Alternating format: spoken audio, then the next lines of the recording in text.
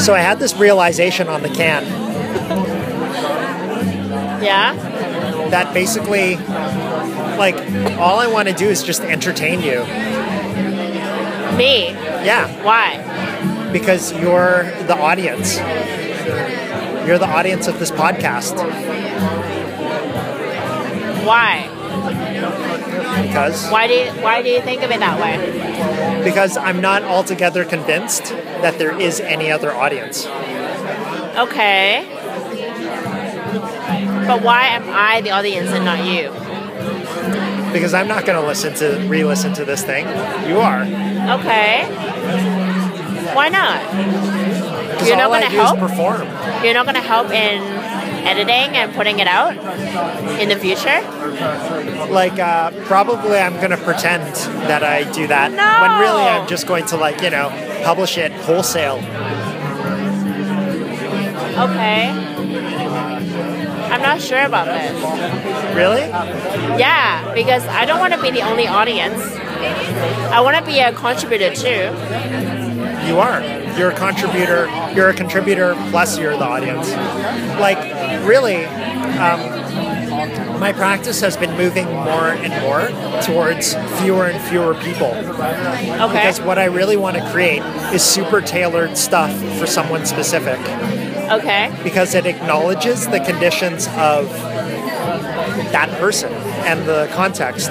It's like, I don't want to create stuff for a general public anymore. I don't find that interesting. Okay. Because I don't even think that that's true. It's like, what people mean when they talk about a general public is their idea of a general public. Sure.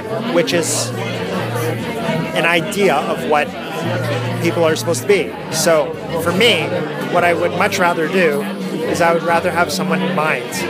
And that's what I create is for.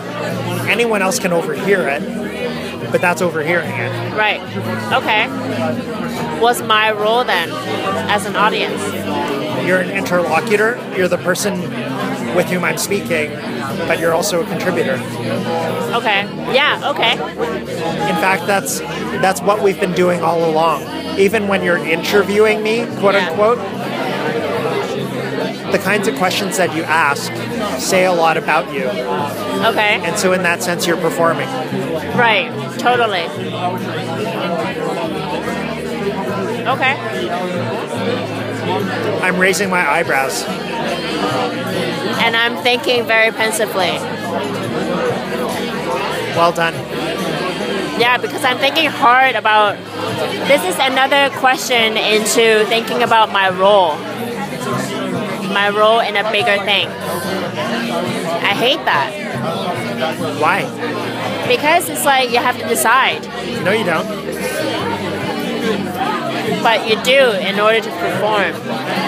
You can decide not to decide.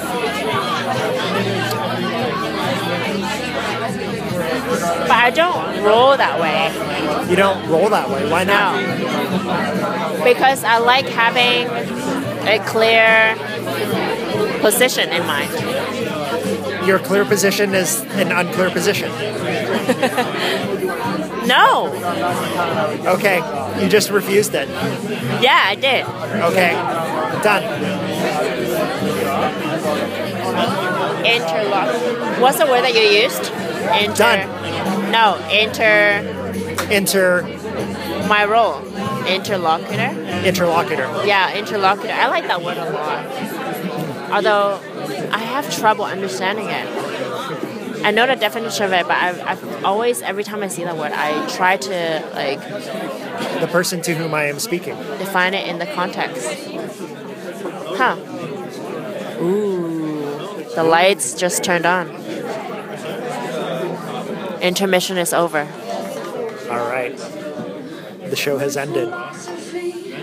Which holds one race superior and another inferior is finally and permanently discredited and abandoned. Everywhere is war until there's no longer first second-class citizens of any nation, until the color of a man's skin is of no more significance than the color of his eyes. I've got to say war. That until the basic human rights are equally guaranteed to all without regard to race, I say war. Until that day, the dream of lasting peace, world citizenship, and the rule of international morality will remain just a fleeting illusion to be pursued but never attained. And everywhere is war until the ignoble and unhappy regime which holds all of us through child abuse, yeah, child abuse, yeah, subhuman bondage has been toppled, utterly destroyed. Everywhere is war. War in the east, war in the west, war up north, war down south. There's war and the rumors of war. Until that day, there is no continent which will know peace. Children, children, fight. We find it necessary. We know we will win. We have confidence in the victory of good over evil.